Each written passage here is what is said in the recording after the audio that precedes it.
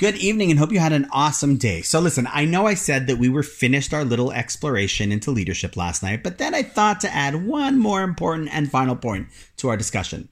See, we ended off yesterday saying that in Judaism, we are supposed to understand that we are all meant to be leaders in one area or another, but all of us. But the question you might want to ask is, listen, that's great, Rabbi Rafi, I should be a leader, but where?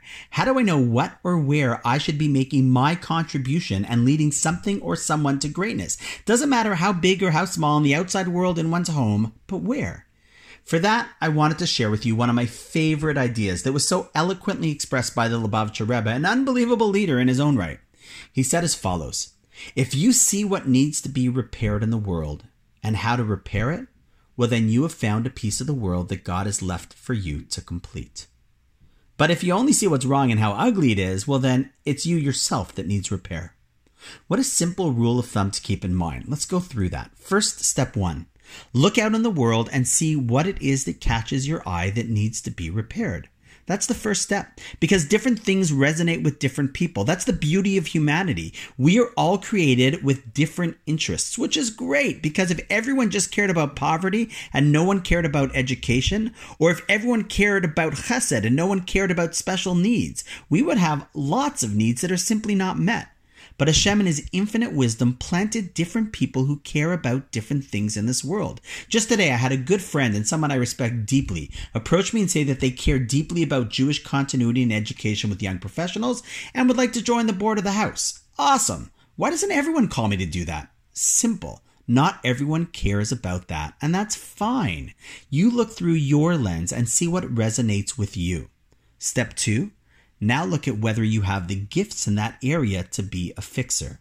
We are also all blessed with different skill sets. Some are strategic, some are inspirational. Some people are big thinkers. Others are effective doers. Again, nothing is good or bad. We are just blessed to live in a world where we all have different strengths, and bringing those together is what helps to lead. So the key is find what you both care about and can do something about. And when you do, that's your sweet spot, when you can identify exactly where Hashem wants you to get involved and lead. But what happens if you look around and, as the Rebbe said, you only see what's wrong and ugly and broken? Well then, my friends, it goes back to what we said a few podcasts ago. To lead others, you have to lead yourself first. As the Rebbe said, if you see something that's wrong, then it is you yourself that needs repair. I heard the following analogy last night on my jog as I was listening to Tim Ferriss's podcast. He was interviewing Seth Godin, and he said, even if you might be a good lifeguard, you can't be a good lifeguard if you yourself are drowning.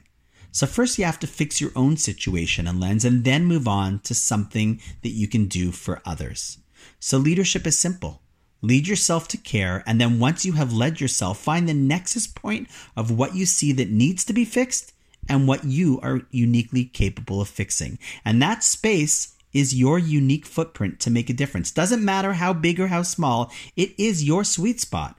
And lead, because we are all meant to be leaders, every single one of us. And on that note, wishing you an awesome night and look forward to seeing you tomorrow.